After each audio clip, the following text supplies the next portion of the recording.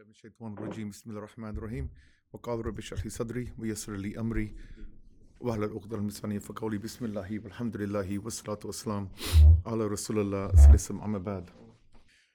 We finished off with Abraha, who's now taken over the land of Yemen. He's established Christianity, but a very harsh Christianity religion. They went there and they raped and they pillaged and they killed and they destroyed everyone that was not part of their way of life. And now this man, Abraha, wants to build a massive big church in Yemen because he knows that people go to this land of Mecca to do the tawaf, and he wants to take the people away because he knows that they're idol worshippers there, and he wants to bring people into Christianity. So I've stopped the story there with Abraha. Now we're going to go all the way back, a few hundred years now, and we're going to go back from Hazrat Ismail and downwards. We talked about Ismail, who came with his mother. The Jurum tribe that came from Yemen joined them. Ismail married into the Jurum tribe. Then he married again, right, with another woman. Then he had children. Then the descendants of Ismail worshipped Allah, the one God. Ibrahim Islam came to meet his son. They built the Kaaba and they showed them all the pilgrimage, all the activities of doing the Hajj, going to Mina, going to Muzdalifah, going to Arafah. They established this. So over the course of the years, all these people were worshipping Allah. That was a monotheistic belief.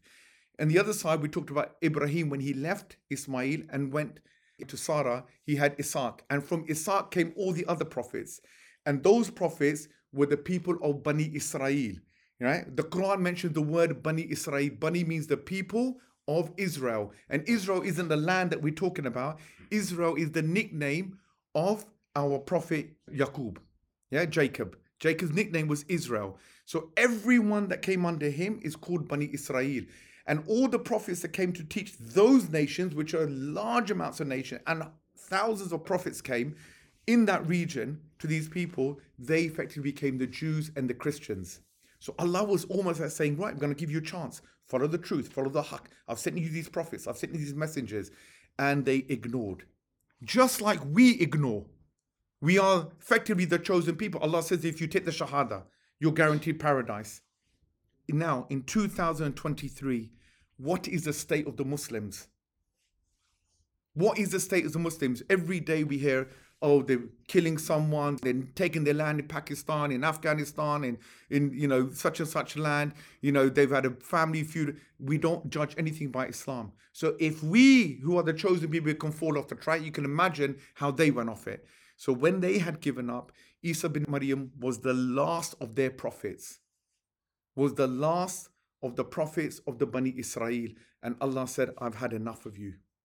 Because even when he was born, you tried to kill him.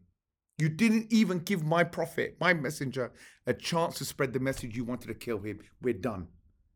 And that's why the dua Ibrahim, when he had left Ismail there, and he made the dua, said, Ya Allah, from this son of mine, let there come a man where he will explain the kitab, meaning the law of Allah, and people will follow him.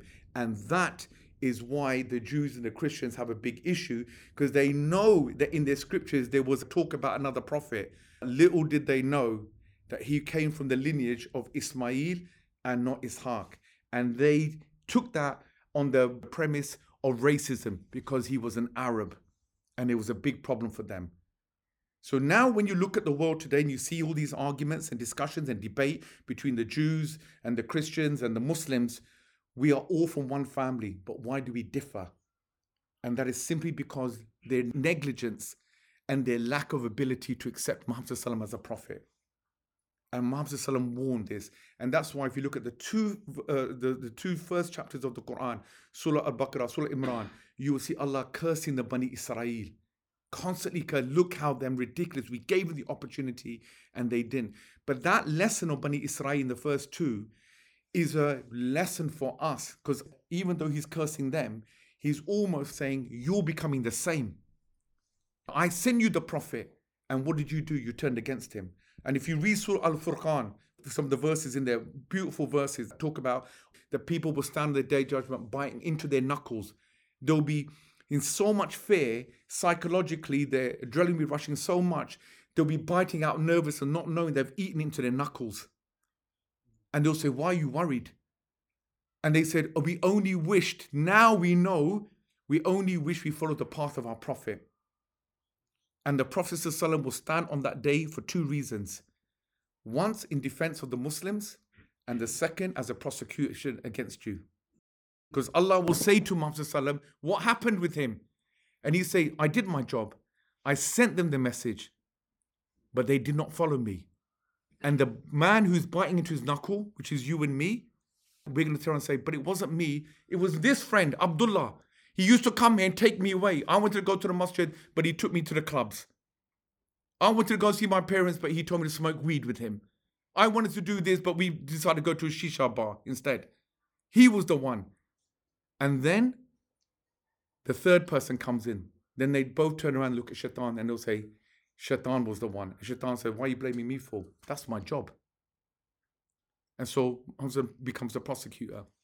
So you see that it's very important why we do the Seerah and why we learn about these lessons, because Bani Israel is about, it's a reflection, they're a mirror reflection of us.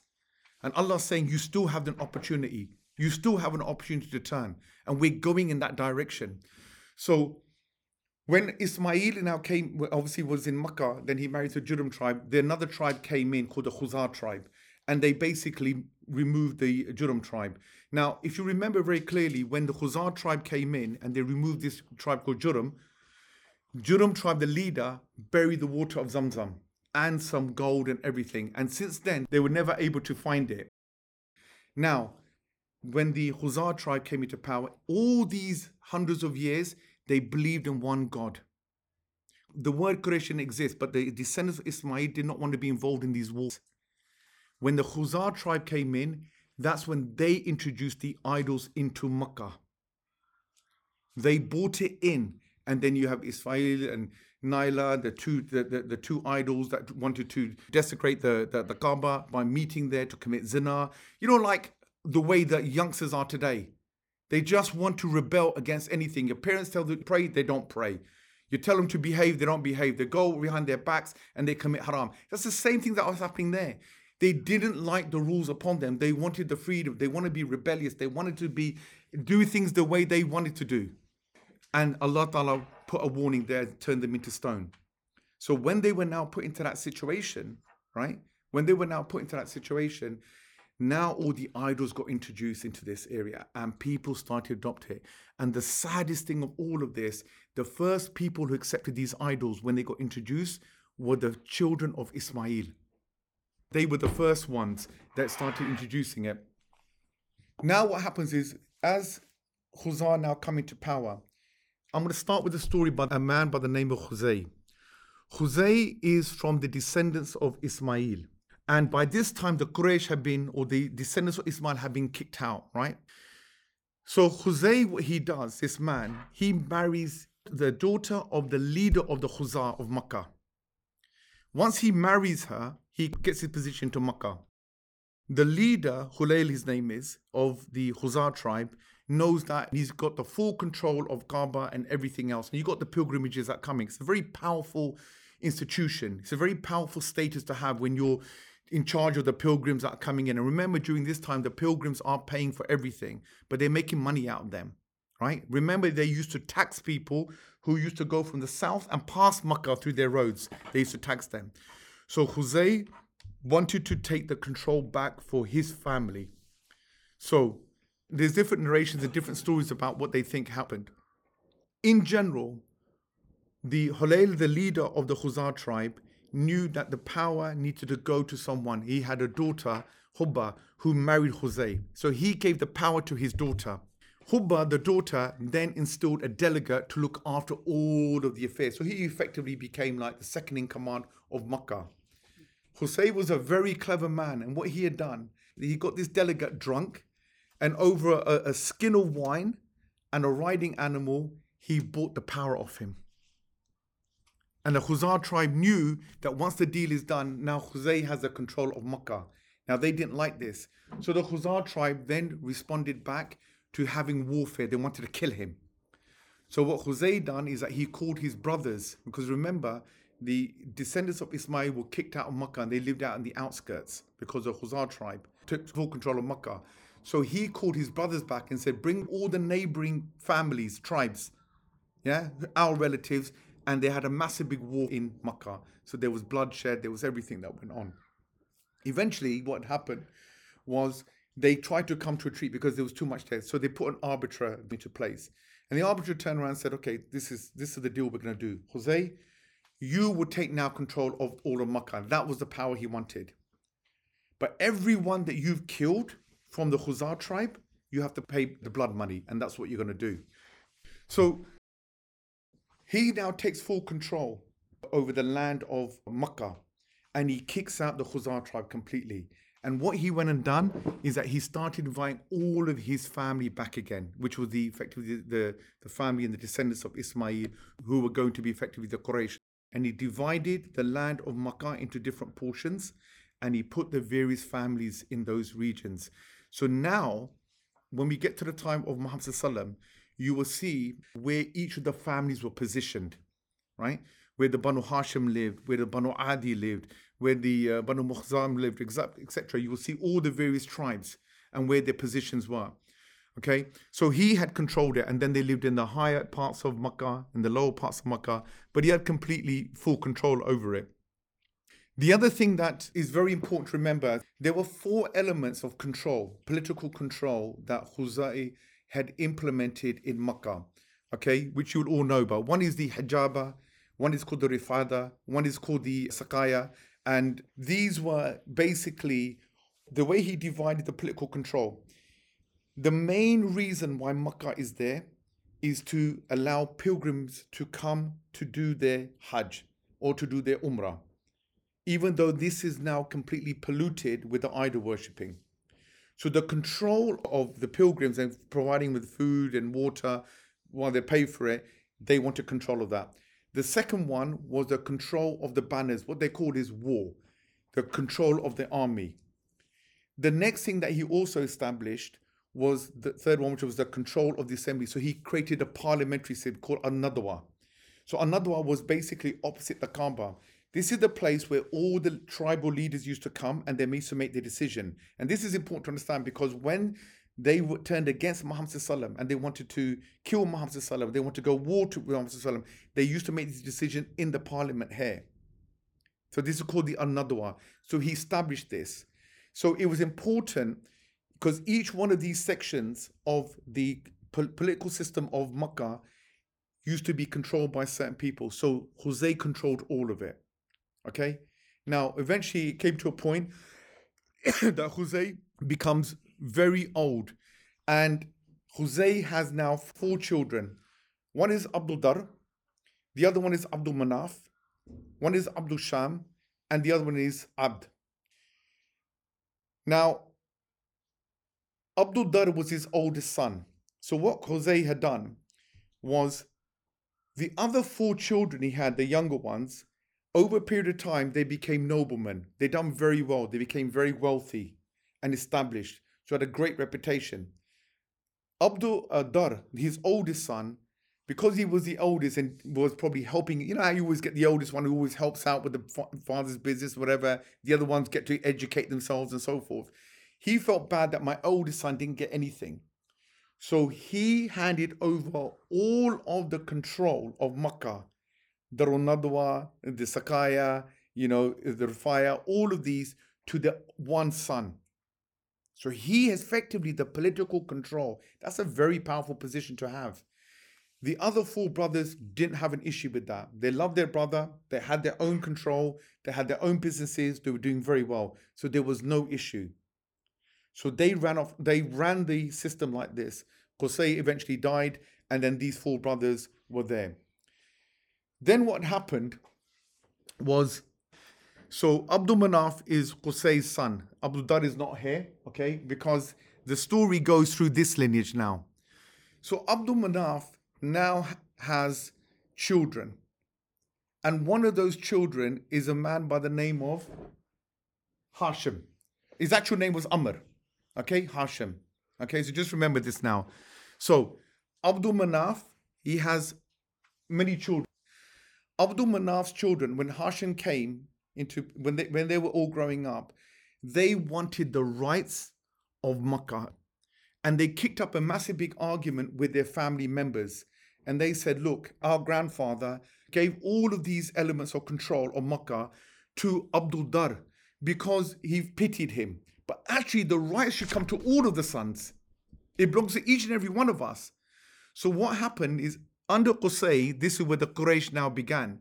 So the Quresh divided themselves into two camps. You had some of the families that became under Abdul Dar, and all the other brothers, their families, so Abdul Sham, Abd, they went under the, let's say, the camp of Abdul Manaf. Okay, so you had effectively two tribes, the Abdul Dar and Abdul Manaf. So the two brothers, so the other three brothers came under Abdul Manaf, and then you have the Abdul Dar. Under these particular tribes, you'll find all the families that come in. Now, these tribes that came and supported them are all associated, when we go into the story of the Prophet ﷺ, are all associated with Abu Sufyan. They're the families of people like Umar bin Khattab, the families of Abu Bakr Siddiq, etc., etc. So they're all part of these families. Okay? So what happened was, Hashim was one of the ringleaders. And Hashim said, the right should come to us and we should divide this. So he created a pact. They went to the Kaaba and they had a bowl of perfume. They put their hands in there and then they touched the Kaaba. And that was the treaty of the perfume, they call it, where they agreed that they were not going to give up until they got their rights. Eventually, the families came to an agreement, and the Abdul Manaf, the oldest son, his children kept control over 3 parts of it. And then the control of feeding the pilgrim and giving them water went to the control of Hashim. Okay, so if you take the 5 or the 4, you take one of those and take the other 3. 3 stay with Abdul Manaf's family, which was effectively Abu Sufyan and Skov. If you don't know them, don't worry about it. And then the others went to the Hashim family. Now, this is very important to understand. Hashim, is the beginning of the family of the Prophet Muhammad ﷺ. That's why we refer to Muhammad ﷺ, that he and his Abu Talib, his Hazrat Ali, all of these are from the Banu Hashim. Banu means the people or the children of Hashim. Now, story says, right, this is interesting, right? So Hashim was twins with Abdul Sham. So when they were born conjoined. So to the extent, and this is what the history says, right? So they say that Hashim's leg or his toe was in the forehead when they were born. It was in the forehead, jointed into the forehead of his twin brother. So the father, when they were born, took the sword and separated them. He did their own operation. And people used to say, because of this and splitting them and blood was spilled, they took it as an omen that these two families are going to start their warfare. And it did, right? Because from this family came Abu Sufyan, came all the people who rejected Muhammad ﷺ, right? So it's interesting to know this. Hashim, on the other hand, now, was a very smart, very clever man and very giving person. A couple of pointers about Hashim that you need to understand what he introduced. So one thing about Hashim was that it was interesting to know that in the time of polytheists and idol worshippers, he was actually classified as a Hanif. He actually followed only the religion of Ibrahim Islam. He never believed in the idol worshippers. Now, whether this is true or not, some historians say that he's probably only the one in the lineage of Muhammad ﷺ. The other thing about Hashim that he had done was the land of Mecca went through a period of poverty or famine. And as a result of that, what Hashim went and done is that he traveled out and he got bread made from out of town, loaves of bread. And he brought it back to Mecca because there was no food and there was only very few camels. If you go through a famine, cattle can't eat, cattle start to die. So what he done, he brought the bread back and he basically made a bowl. He slaughtered some of the camels, took the meat, boiled it, made a soup out of it, took the bread and crushed the bread into the soup. And then he fed people. So people could survive off this for a very long time. And because he crushed it, that's why the name Hashim, because Hashim means crusher. Right? But the historians take it the wrong way. They think he's a crusher because he was an oppressor. But he wasn't. The term crusher came from because he used to crush the bread and people used to eat from that. And people used to remember this. And Hashim was such a generous person that he would never eat alone. If he was sitting alone, he would not eat. He would look for someone so they can sit and eat with him. Okay? So it's important to understand some of these characters, because this is all building up to the lineage of the or the beginning of Muhammad Sallam. But the reason why I want to mention some of these stories is because of the introduction of some of the things that they brought in that you will find that exist today and also at the time of Muhammad Sallam. So we talked about the political system, the control of the pilgrims, providing with food and water, Darul Nadwa, the control of the warfare, the banners, etc. And this is important. The other thing that Hashim had also introduced, and remember, how did Mecca become wealthy and powerful? Their biggest economy driver was their trade. And in the winter, they used to go to Yemen, right? And there's an ayah of the Quran, Li-ila fi Quresh, right? So if you read this ayah of the Quran, it says, and then in the winter, they used to go to Yemen to trade, and they used to buy from there. And then in the summer, they used to go to Syria, Al-Sham, Busra, this area where the Silk Road used to be. And they used to sell, so they swap, and they made tons of money. And because they used to pass these goods back, they were almost like, Romans were happy because they had a trade route. Someone was providing the services or bringing stuff from Yemen. Yemen kings were happy because they were providing stuff from Syria. And as a result of that, their economy boomed. So this is where the economy of Mecca ripened. And why this is important, because this is where Muhammad Sallam, when they used to take their trade, this Muhammad used to be a tradesman, and he used to take these caravans to the north, to the south, this period of time. And then if you remember the Battle of Badr, what caravan did they raid? The caravan that was going to Al-Sham, that Abu Sufyan was taking. So understand, this is when the introduction was done, okay?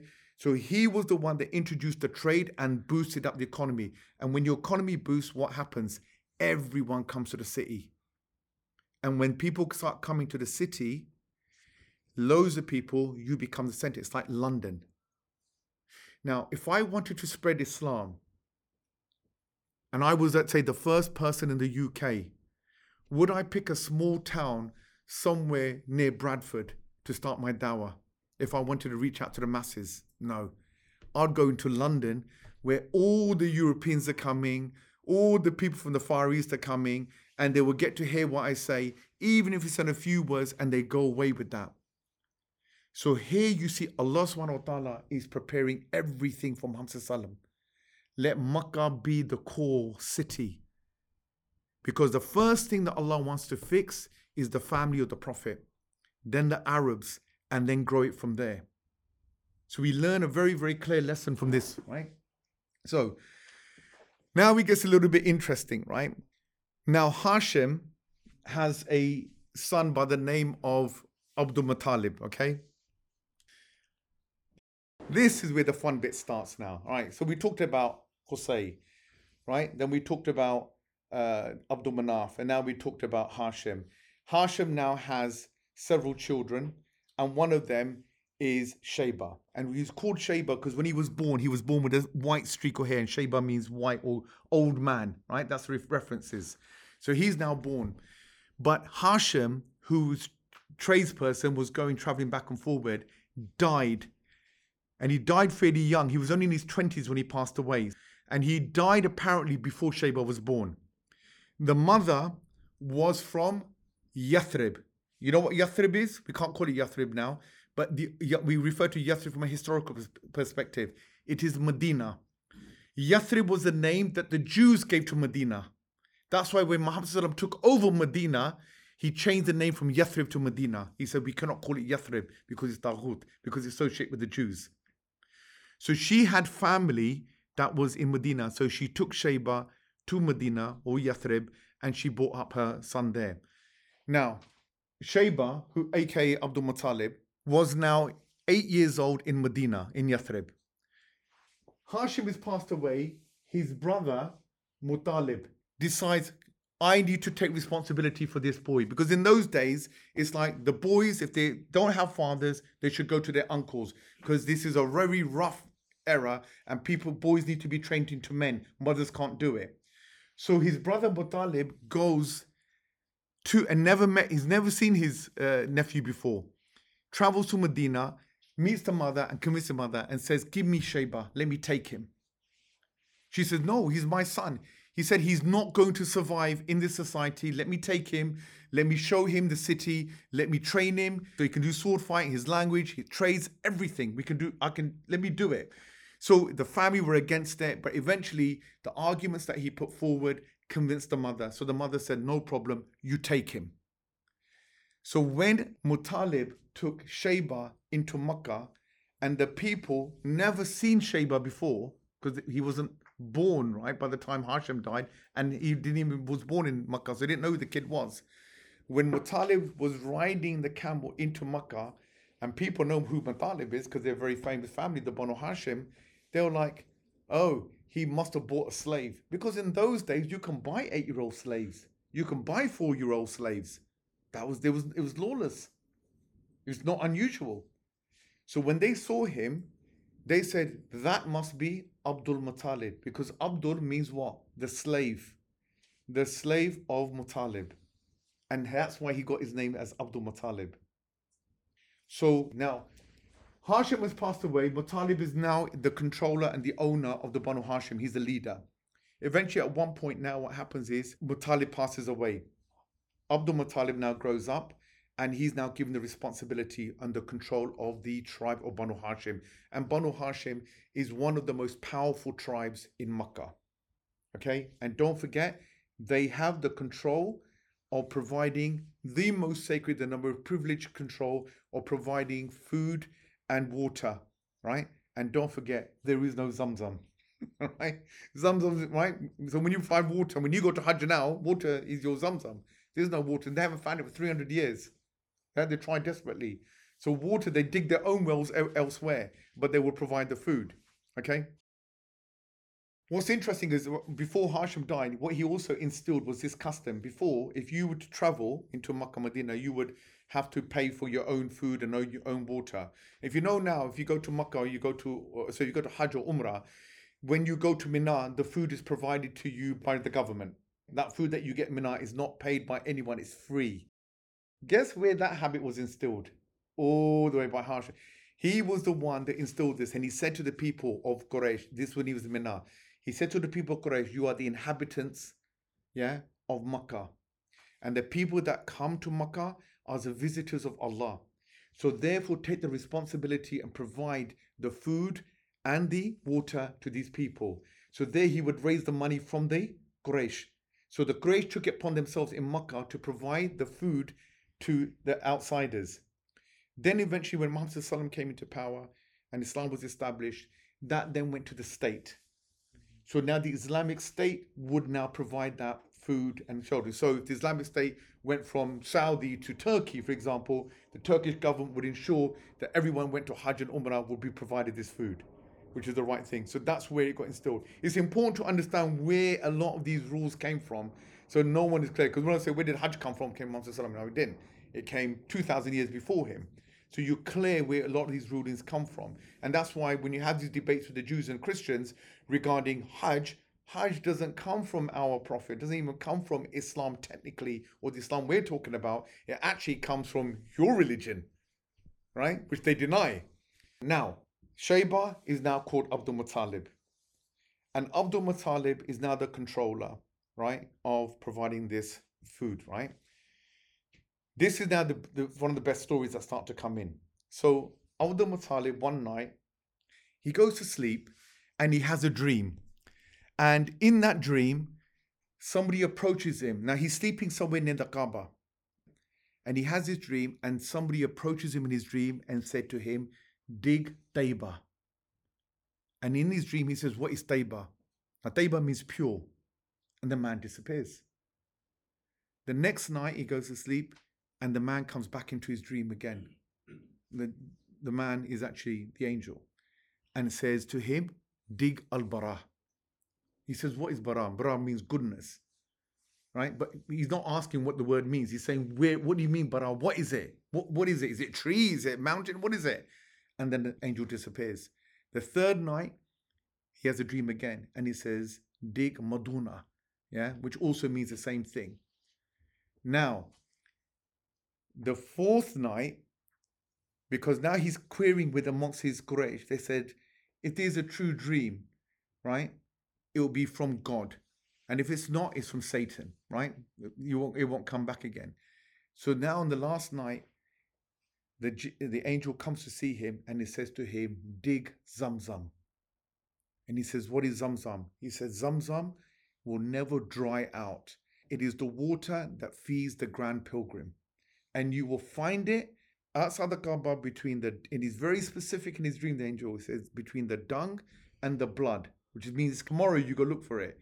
Between the dung and the blood, and you will find a crow's nest with a white leg very close to an ant's nest. He's giving the very specific location. He gets up in the morning, he grabs his son Harith. It's only one son he's got. Harith is young now. Takes the axe, goes outside the Kaaba, starts digging. Now the rest of the Quraysh get offended. What are you doing? This is, our sacred house. What are you digging? Leave me alone. And he's digging away, digging away, digging away. So some of the Quraysh, they come and they get a little bit aggressive with him. Now at this moment, Abdul Muttalib realized, you know what? In this day and age, you need a big family. You need sons. That's when he realized, I've only got one son here. Right? So he made a vow to Allah that day. He said, Ya Allah, if you ever give me like 10 sons, I'll sacrifice one for you. Right? He made this statement. Anyway, they didn't want to cause a fuss. He carried on digging. When he dug, he found a coping stone, a sign. They all saw it and they were shocked. He picked it up. He saw the 2 gold gazelles and the breast shield that the Jurham tribe had buried. Yeah, over 300-400 years ago. He found it, dug it up, pulled it out, and there was the water, Zamzam. The Quraysh came round and said, listen, seriously, mate, we're all part of the same family. We have rights to it. He goes, no chance. No chance. This is mine. The dream came to me. It didn't come to you. It came to me. It's mine. So big call and big fight started. They agreed. Okay, if we go to a soothsayer, right, a witch or sorcerer, and let her decide between us with the help of the gods, right? If whatever they say, will you agree? He said, fine, let's do it. So they all pack up.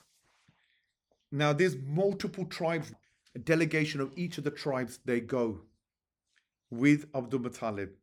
They pack up, they go from Mecca. Guess where they're going? All the way to Al-Sham near Rome. Long journey. Underestimate the journey and they're traveling. Water runs out. Right? So halfway through the journey in the desert, they're thirsty, they're going to die. They all stop. They've got no energy. Camels are running out. They can't survive, right? Even though they travel for such a long period of time. Eventually they need water. So they all sat there. And then Abdul Muttalib said, this is no good. If we're all going to die here, the best thing to do is this. We don't want to die, all of us, rotting bodies on the desert. Yeah, we're all noblemen. We got some honor.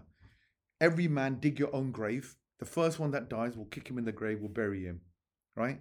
At least that way, there'll only be one left. All the crows will eat his body, but at least it will be better than, all of us being eaten up. So they all dug and they sat there. And then it occurred to him, he goes, this is crazy. What sort of men are we that we're waiting here for our death? He said, right, guys, we're not going to give up. We'll keep going. Everyone get up and just let's keep moving. The moment he got onto his camel, the camel got up, water started shooting off underneath the camel's foot. He ran to it, they drank the water, and then he called all the others who dispute with him as well. When they saw the water, then they realized this is what Allah subhanahu wa ta'ala had provided. Yeah. So remember this saying, right? That even though these people are idol worshippers, Allah can even bring good through bad people. And that isn't to favor them. That is to prepare something else for us. So things that have happened in the past, you don't have the knowledge, you can't join the dots so easily. Something may happen to you in 30 years, may have already, that chain reaction started 100 years ago. You understand? So here, when they saw this, they said, Abdul Muttalib, you are the man. That dream came to you, and today we were going to die, and the water still came to you. We don't need to go to that woman. We have no dispute. Let's go back. Yeah, water is yours. So though he goes back, he has control of the water. Second event happens. subhanallah, he gets 10 kids, right? First 10 are there. Now, just look at the children, right? It's very important. Haris, you want Zubair, you want to know some of these. The main one you want to know is, Hamza, Abu Talib, Abbas, Abu Lahab, Abdullah, the father of Muhammad. These are his children. Okay? So now you know where all the connections coming from, right? So when we talked about, if you know the seerah and you know why Abu Lahab hated him so much, and amazingly, that was his uncle, right? That was his father's brother. So Abdul Muttalib now has them, and he remembered his vow to sacrifice one of his kids. So he calls all of his kids, right? He has 12, but by this time it's 10, right? Because he said the first 10. Calls all of his children, and he said, will you help me fulfill my vow to the God? They said, yes, Dad. They love him. He said, then what is it? He said, I have to sacrifice one of you. They're like, okay. Reluctantly, right? Because it's his father. So they went to the Kaaba. Now in the Kaaba, they got idols. And in the Kaaba, they got these divine arrows. And this is where they use the arrows to choose between things, like a roulette table, right? They got in there that is influenced by their gods. So in there, he takes arrows, does something to find out which son will be sacrificed. And the sign comes onto the youngest one, Abdullah, right? The father of Muhammad. So he takes him outside. Puts him to the ground, puts his foot on his neck, takes a knife out to sacrifice him. And all of the Quresh who are sitting there, even in Darul Nadwa, the assembly, they see what's going on and they rush over to him. They go, what are you doing? He said, I made a promise to Allah. This is the ignorance of them, the ignorance of Jahliyyah. Allah never asked this for anyone, right? This is the ignorance of people. They make up these rules. They used to, because remember, in those days, they used to sacrifice their daughters. It's a big deal to sacrifice your son, but daughters, no problem. You can kill them off, no issues. This is the Jahliyyah of these people. So they came rushing out. They said, what are you doing? And they said something very smart to him. They said, Abdul Muttalib, if you kill him now, under this pretense, you will begin a custom that we will not be able to keep up with. Right? You will keep up a custom that you will not keep up with, that we will not be able to do. Yeah? Which we feel like we will fail in worshipping God. If you start this, we don't do it. So he said, no, we're going to do this. So when they started debating, they said, look, the best thing to do is, we know a wise man, near Medina or just past Medina. Let him make a decision. He has connections with the gods via the jinns. Yeah, he will help us make a decision that will release Abdullah. He said, okay. Abbas, when he was young, he was the first one to pull his brother out under the foot of his father, pulled him out quickly. They take a journey and they go to see this soothsayer or this sorcerer, right? A male. They tell him what the situation is. He said, I made a vow to God that I was going to kill one of my sons, right? Sacrifice one of my sons for Allah because he gave me 10 children. So the soothsayer said to him, come back tomorrow. I need to talk to the jinns and I'll give you the answer tomorrow. They come back and he said, right, this is what you're going to do. How do you decide, right? How do you decide how to pay blood with? They said, we do it with the camels, right? We pay the blood with through the camels. So go back to Mecca, take the arrow, right? And I want you to spin the arrow. And every time it lands on Abdullah, I want you to add 10 camels. Keep spinning it until it lands on the camel, and that's the number you're going to sacrifice to release him.